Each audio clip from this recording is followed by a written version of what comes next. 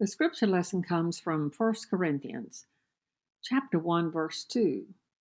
To the church of God that is in Corinth, to those sanctified in Christ Jesus, called to be saints, together with all those who in every place call upon the name of our Lord Jesus Christ, both their Lord and ours.